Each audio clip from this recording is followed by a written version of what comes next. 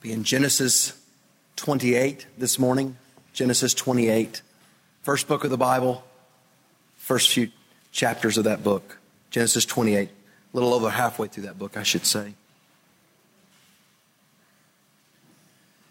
Depending on who you are and your background or whatever's going on in your life, foreign territory can be either a scary place or it can be a safe place.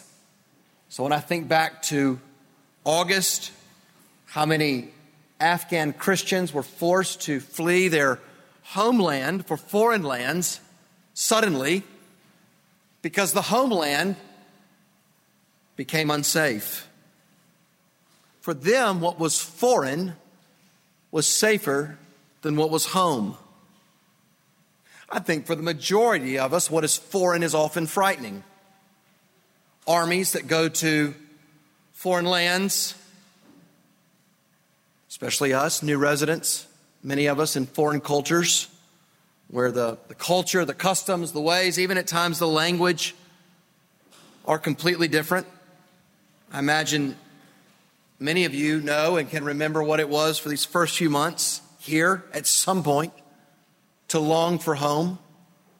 That might be you this morning. Maybe you're new here. I would say to take heart. There's quite a number of people around you who have made it. It will get better. I think we long for home because what is familiar to us is so much easier than what is foreign to us. It's more comfortable. When we have culture shock, it's that awareness that what everyone around us is taking for granted, whether it's language or culture or ways, we are having to think constantly about, and we feel our foreignness. How often do we think of what is foreign is bad? Until, hopefully, what is foreign becomes familiar. And it even reshapes the way that we think of what we once thought of what was familiar.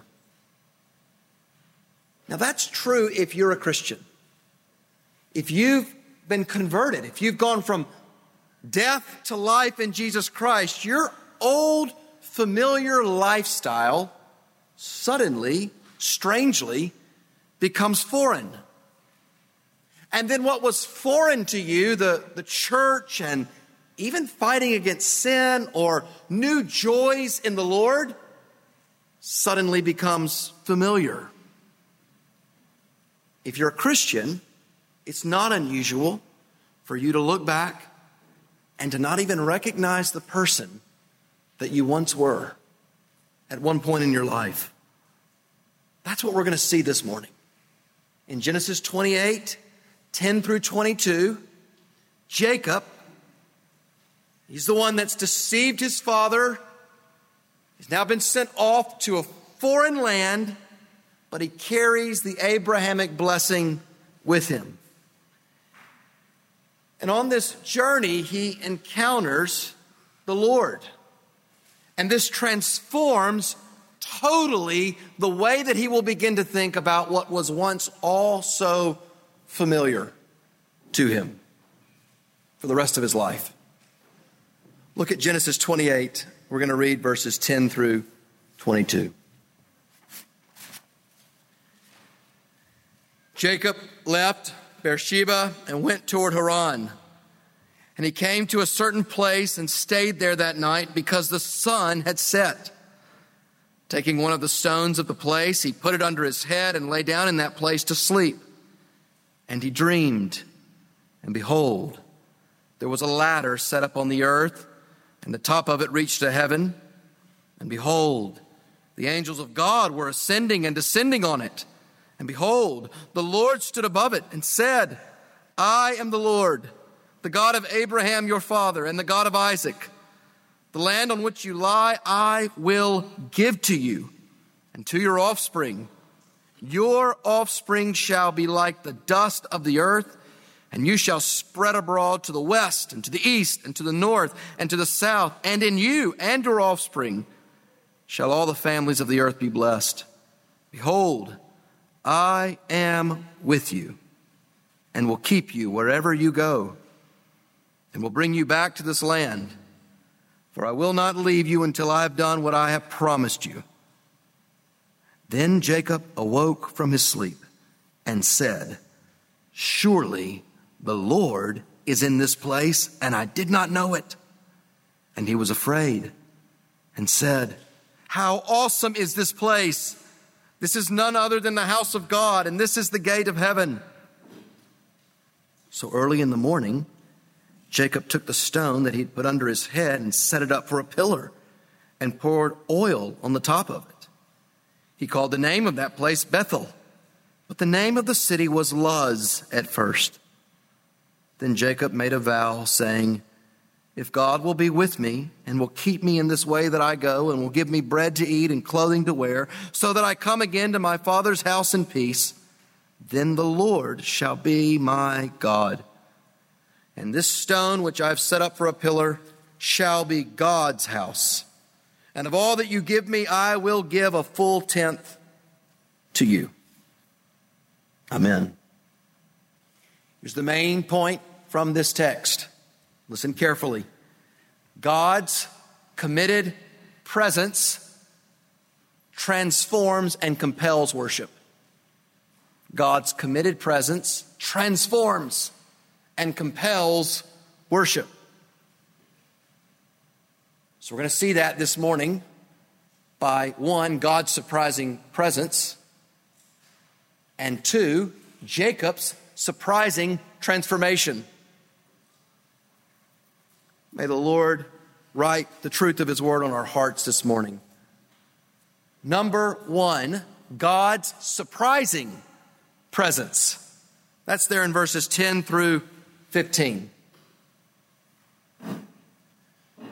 So when we come to this scene in Scripture, where have we been? We've just left a broken family scene. There was Isaac and Rebekah. There was Esau. There was Jacob. And now the narrator focuses us in on Jacob. His journey, the inheritor of the blessing, Jacob alone. He's left home, family. Jacob is headed north to Haran. That was an important city, a crossroads city in the ancient Near East. About 900 kilometers journey he's making. It's a long journey. He's leaving what is familiar for what is foreign. Jacob is becoming his own man. Why has he left home? He was forced to. His brother Esau wanted to kill him. Why did Esau want to kill him? Because Jacob deceived Isaac and took the blessing Isaac meant for Esau for himself. This blessing would have changed the entire destiny of Esau's life. And Jacob has been sent away to his homeland to find a wife. But let's be clear. Jacob is a man on the run. He's a fugitive. And he's headed for misery. Bible teacher Bruce Waltke sets this scene so helpfully. Behind Jacob lays Beersheba, where Esau waits to kill him. Ahead of him is Haran, where Laban waits to exploit him. He is situated between a death camp and a hard labor camp.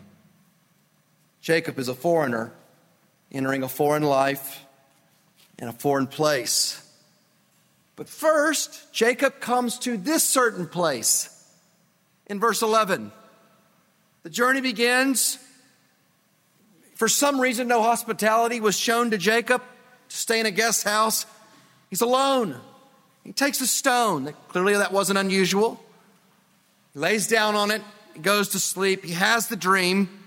It's amazing how the narrator is slowing down to give us every detail. Stone he lays his head on.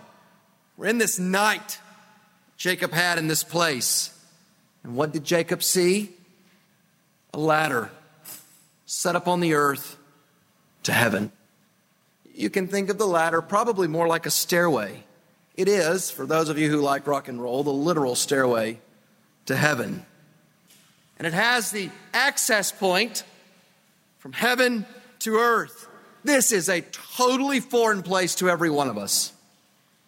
And then verse 13, behold, the Lord stands above it. Your own Bible might read, the Lord stood beside him. The point remains, the transcendent sovereign Lord who reigns over the earth is remarkably coming near to Jacob.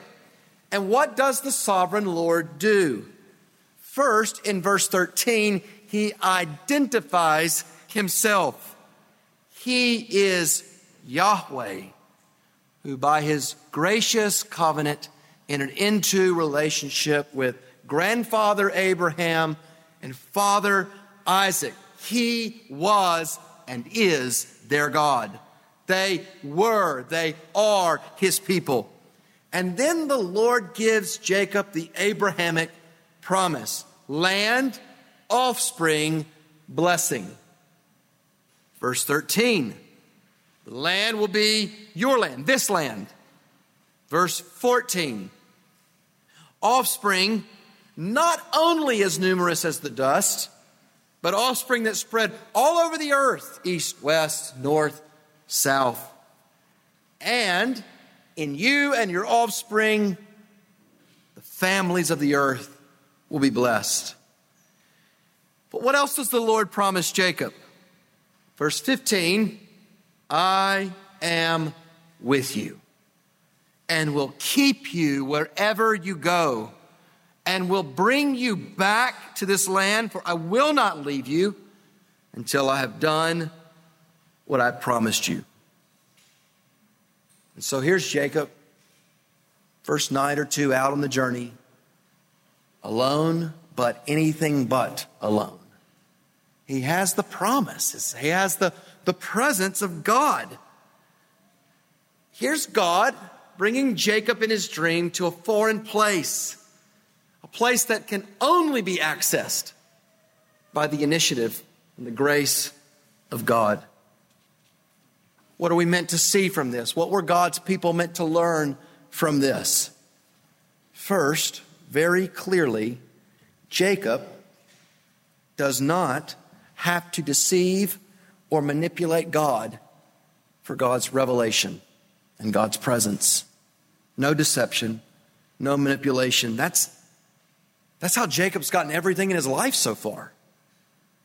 That's what was familiar to Jacob, manipulating and deceiving.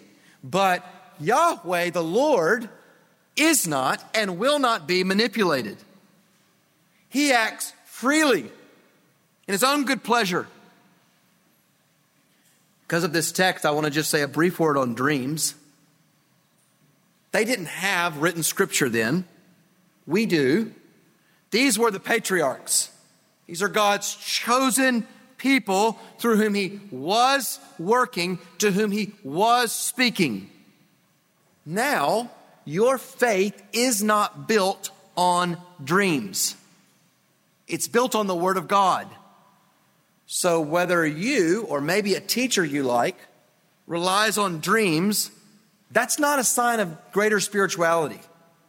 When God's Word is wholly sufficient, that means it's enough for your life, for your salvation, for godliness in this world, for the day of judgment.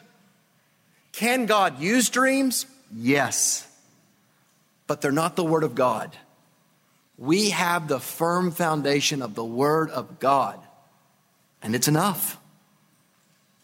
What would have been actually really shocking in the ancient world to read this text, what would have been foreign, is that Yahweh, Israel's God, the God who revealed himself to be the creator of the heavens and earth, reveals himself to men apart from manipulation, apart from coercion. That's how the other cultures and nations heard from their gods. Jacob's life proves it. He had done everything through manipulation. But for Jacob to understand what it means to inherit the covenant promises and blessings by faith, to live by faith, Jacob has to learn weakness, dependence, trust, grace. That's a foreign life for Jacob. That's a foreign life for us. How do you relate to God? Do you think you have to coerce God or do certain things to get God to listen to you? So God's relationship, God's ongoing relationship with his people is always based on grace. It was for Jacob. It is for us in Jesus Christ. So if you're trusting Christ, you will have to get familiar with relating to God not as fickle, but as constant. His love for you, his presence with you is built on the eternally firm foundation of Jesus Christ. Let's get very practical. This means that you don't read your Bible. You don't have quiet times to get God to love you. You commune with, you enjoy, you know the God who will not stop loving you. You do not keep coming to church to get God to love you or stay in God's good graces, but because you freely received the grace and the love of this good God. Do you understand this? Ask yourself, if you're not a Christian, do you think you have to do something to get God to love you? Christian, ask yourself whether you tend to stay away from God when you've sinned, and I mean really sinned, or you've known periods of sin in your life. You're staying away from God then, the God who never entered into a relationship with you in the first place based on your works, reveals somehow you think God stays in the relationship somehow based on your works. For you, Christian, when things are good, when things are bad, if you're in Christ, God's love for you is always based in and on Christ's work, not your works. That is so easy to shake your head yes and nod to. That is so hard for every one of us to deeply internalize and live. It takes supernatural grace to accept God's grace and to live in the freedom of the grace of God. And living by grace is so foreign to us who live and are familiar with a world in which everything is based on works. It was to Jacob. And here's God graciously entering into relationship with Jacob, not because of works, but by grace. Second, Yahweh the Lord is not a local deity. I am with you and will keep you wherever you go and will bring you back to this land. I will not leave you until I have done what I promised you. Yahweh is not limited to a place or even one people.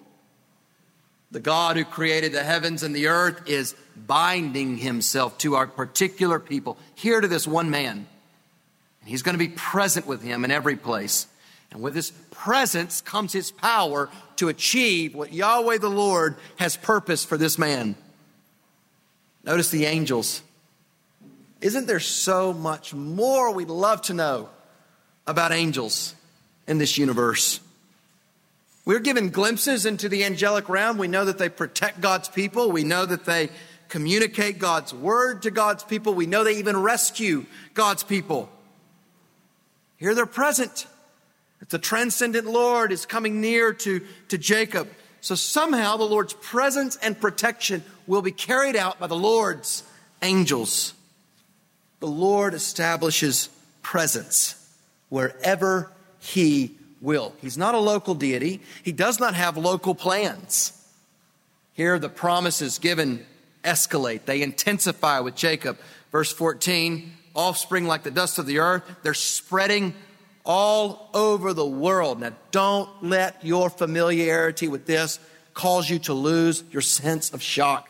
Jacob is alone. He's not married. Once again, the promise comes and he doesn't have any children. And his brother wants him dead. And God says, more offspring than you can fathom. And the offspring's presence and significance will be global in God's presence. Now, this is where I think familiarity for us causes us to be not appropriately shocked. The Lord promises to be with this man. It's the first time in the scriptures that the Lord has made this promise in this way. To this point, all the promises that the Lord has graciously given to Abraham and to Isaac are all far off in the future when they're gone. Not this one. The Lord promises to go with this man where he goes and not to leave. This man who's just deceived his blind father, who's fleeing from home. Who was Jacob? Remember, he's the homebody. He loved life that was familiar. He's forced out. And God promises his presence to this man. As the scriptures progress, God goes with his people in the cloud, in the tabernacle. His presence is manifested in glory in the temple, ultimately in Jesus Christ, and then remarkably in the Spirit, in every single one of God's blood-bought people. This is the very beginning of something that the whole Bible is going to build on. I remember when I was growing up, how much I loved when my whole family was together and being in the same room together, maybe watching a movie or TV. And I especially remember at night when I occasionally was afraid to leave the room and go to maybe my room or another room in the house where it was dark and no one was. It was unknown. I'd be all alone. But every bit of that changed if my dad would go with me. Suddenly what was dangerous and foreign and frightening was not that if Dad was there. On a far, far greater scale, this is what life is like for you as a Christian in God's world. This is what life in God's world is like for us as a church. Foreign lands are not foreign to our God. Dark nights not dangerous to our God. Hard circumstances not hard for our God. What does Jacob have to fear now that God has promised to be with him? What do you have to fear now that God promises in Christ to be with you? I hope if you're trusting Christ, you will take the time in your life to look backward and to see how God has been with you. To do this as a church, how God has been with us. Do you remember when you feared something? Maybe when it was when you moved here or somewhere else, or you walked into a new circumstance. Did God not prove to be faithful?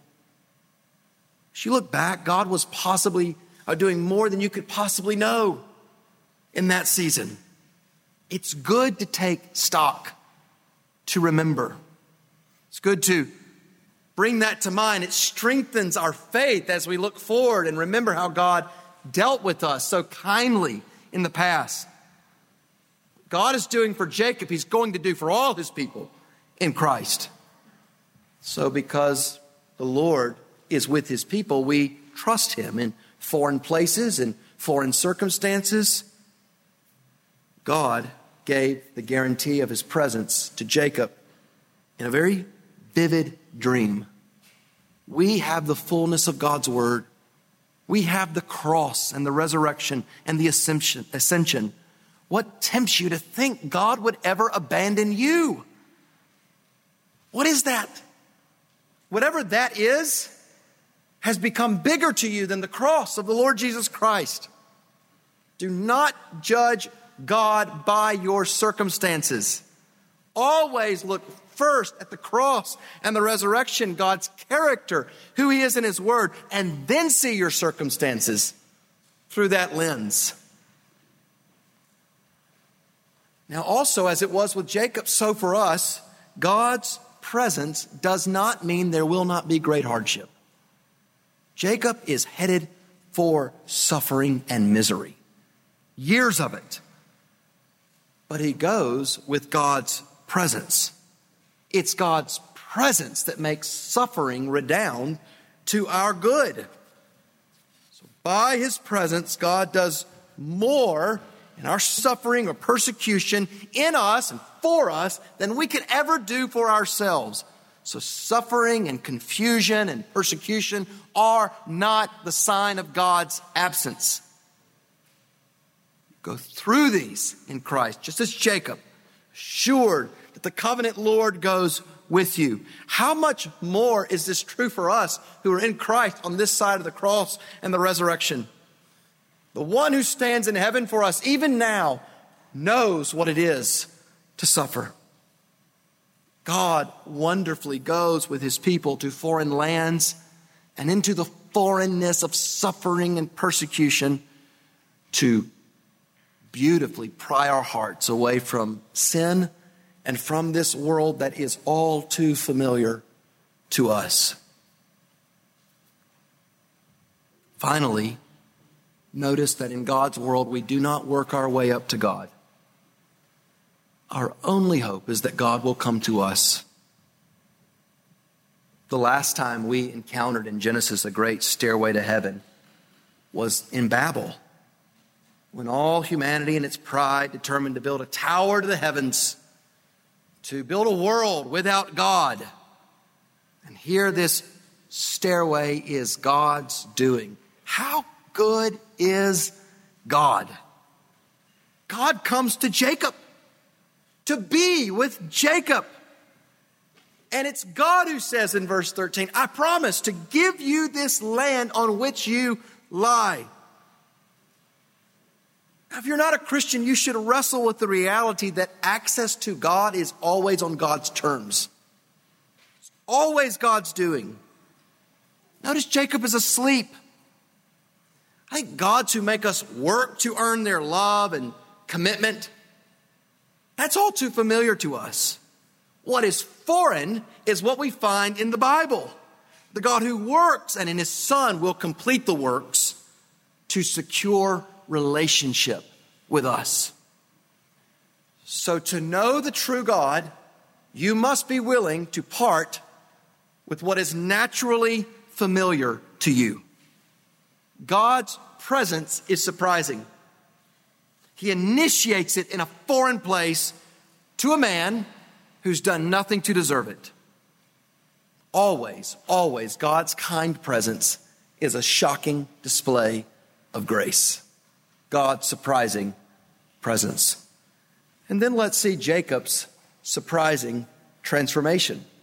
Jacob's surprising transformation, verses 16 through 22. The Lord, Yahweh, has spoken, and now Jacob speaks. He wakes up in verse 16, and the place is transformed. Surely the Lord is in this place, and I did not know it. What's changed? Well, first, obviously, the night is ending. Day is breaking in. Sunset is giving way to sunrise. That's not all. Jacob sees differently now. He knows the Lord is there. The dream has transformed the way he sees reality. The place has the presence of the Lord. The place is awesome. The place is God's house, the gate of heaven. But verse 17, Jacob is afraid. Why? In a profound way, he is aware of who he is and who God is. God's presence can be terrifying in this all too familiar, wicked world. God's presence is awesome, full of awe. Reverential fear is appropriate in the presence of God. I think one of the realities of life in this fallen world is that we fear what we should not fear, and we don't fear what we should fear. God rest lightly on this world, even ignored. And when we see that through the lens of Scripture, we learn that in Christ we don't have to fear the future. We don't have to fear the principalities and the powers. We don't even have to fear death. The fear of the Lord is the beginning of wisdom. What has Jacob feared in Genesis? Getting caught in that deceitful scheme and receiving a curse instead of a blessing. And now Jacob, in a foreign land, away from family, for the first time, he's knowing the fear of the Lord. How kind is the Lord? Now, why this term gate of heaven? The word Babylon, it's in Genesis 11, was understood by the ancient peoples to come from a word that meant gate of God. But the gate or the access to God does not come from man. It comes from God. God's giving Jacob the access. Heaven is meeting earth at this point. This is the gate. So what does Jacob do? In verse 18, he memorializes the place. The next morning, that stone that was a pillow now becomes a pillar. He anoints it with oil. It was not uncommon, as I read about this, for the Canaanites in the ancient Near East to set up pillars for their own gods. And they even believed that those pillars were places where their spirits could dwell. Here's Jacob setting up a pillar to mark God's revelation and commitment to Jacob. And he calls the place Bethel. As Mark said, the house of God. Beit, house, El of God. This is God's house.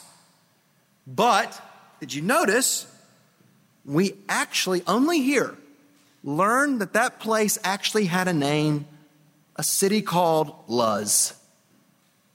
And then verse 20, Jacob makes a vow. This is the longest vow in the entire Old Testament. God will keep me, give me bread, clothing, bring me back to my father's house. Then the Lord shall be my God. A little different with God, Abraham and Isaac. God gives them conditions. Here's Jacob seemingly putting conditions on God. But this was a vow appropriate for Jacob to make.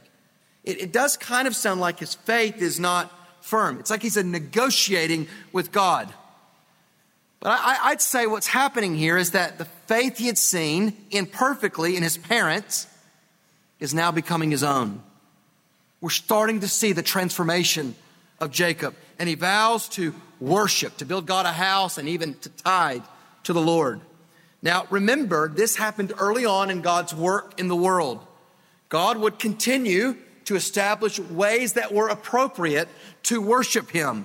It would be wrong to think that because Jacob as a patriarch responded in worship by making a vow, that somehow we should make vows or be expected to do so. In the Old Covenant, vows were appropriate in different contexts and ways, but we don't see them as ways to worship God in the New Covenant. Clearly, Jacob's life is transformed. He is turning from familiar old ways to new ones. What do we learn from Jacob here? First, transformation is seen in transformed worship. The order matters. God reveals, God speaks, God commits himself.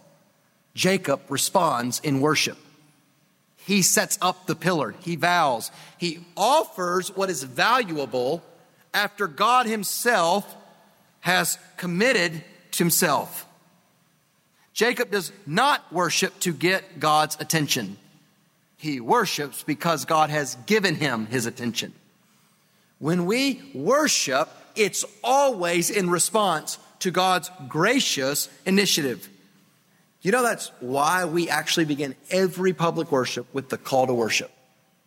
God's word goes forward first. In our worship form, we're teaching. Structures matter. God gets the first word in worship. He summons us. We respond to his gracious call. In our world, and you know this, we flatter to get. But what's so foreign to us is the gospel, where God works. He moves first.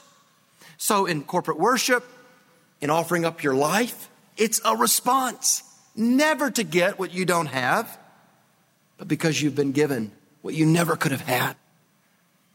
I want to be clear about God's presence. Apart from grace, apart from Christ, God's presence is terrifying. But when a sinner knows God's grace in Christ, his presence is the most safe place in the world. Nothing can terrify us. God's presence will result in worship in our lives. Let's see more of Jacob's transformation. Jacob's gone from someone who is only taking to someone who's now giving. He was self-absorbed in the way he was relating to the world, and now he's becoming Godward in his orientation. And he makes this lengthy vow. His life now will engage in costly worship to God. This is not the Jacob we knew. This is a Jacob who's foreign to himself, even from the night before. It's not just Jacob that's transformed, it's the place. It went from the place that the narrator doesn't even name, the worldly city Luz, to Bethel. The stone goes from being a pillow to a pillar. Luz actually was a major Canaanite city. But the narrator tells us Jacob is in Luz only after it's been renamed Bethel. For 3 verses, he just called it a place. It was such an important city in this world, but it doesn't take on its true significance until the Lord identifies himself and comes to it. Its only lasting significance comes from God and not whatever Luz had built. So now this ordinary, nameless place takes on extraordinary significance. Bethel, God's house. And the stone which was forgettable, it becomes a pillar in God's house.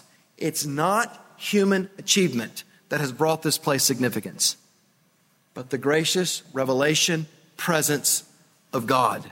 God's presence transforms the person and the place. So what we see is transformation. Jacob, in his worship, he pledges this tithe. He will give and sacrifice to the Lord instead of manipulating others. Jacob is a man who no longer lives with himself. Slowly, first in sight, he sees differently. Now, what about us? Where are you seeking your significance? Luz was a great city in the economy of this world. It was a no-name place in the economy of God. When we together try to be relevant on the world's terms, we lose our prophetic witness. We can't offer the world worldly stuff better than the world offers it. What we offer the world in Christ is the mysteries of heaven. We can offer the world a community that is compelling because of Jesus Christ.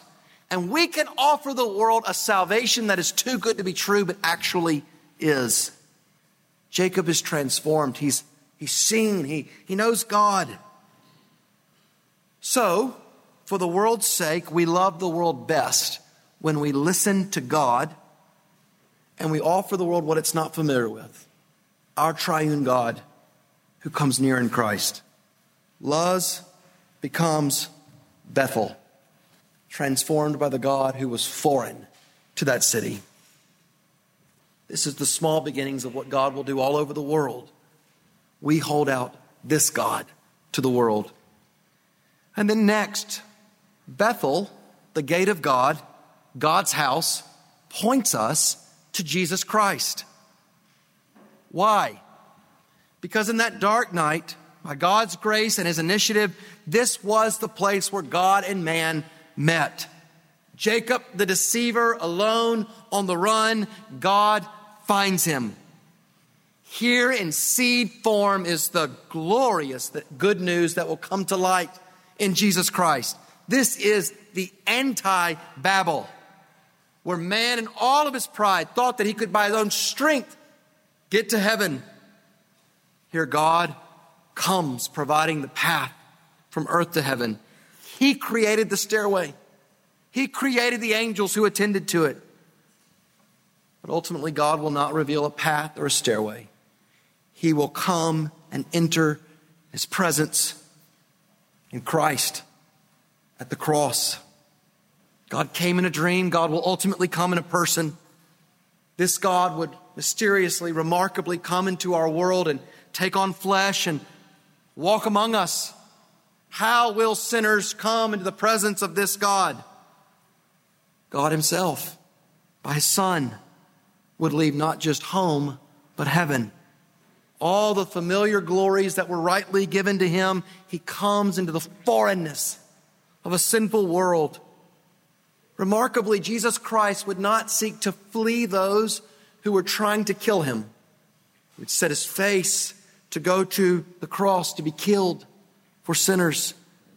The sin that destroyed us, the sin that makes God's presence terrifying. Jesus Christ took that upon himself on that dark day at the cross.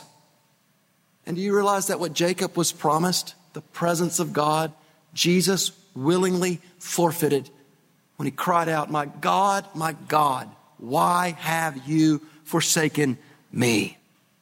Christ is the access point. He brings us to God. There's no other name under heaven by which men can be saved.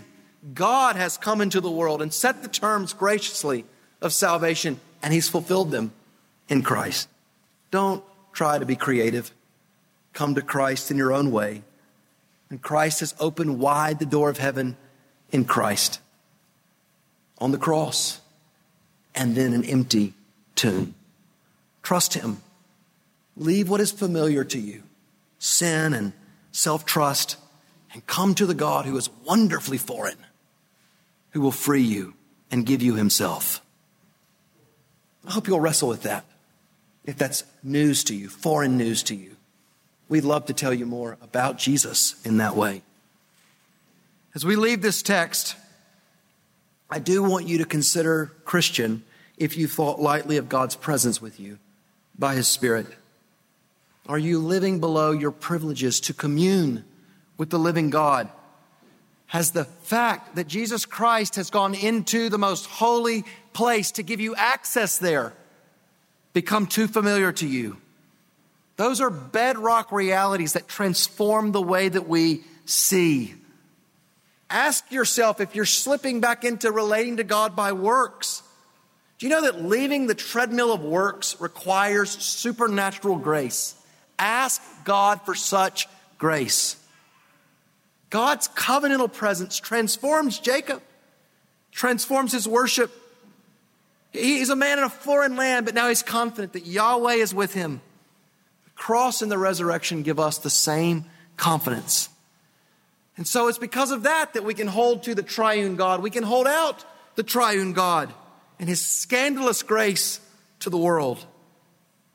Jacob named this one place Bethel, God's house. But ultimately, Bethel, God's house, will be the whole world.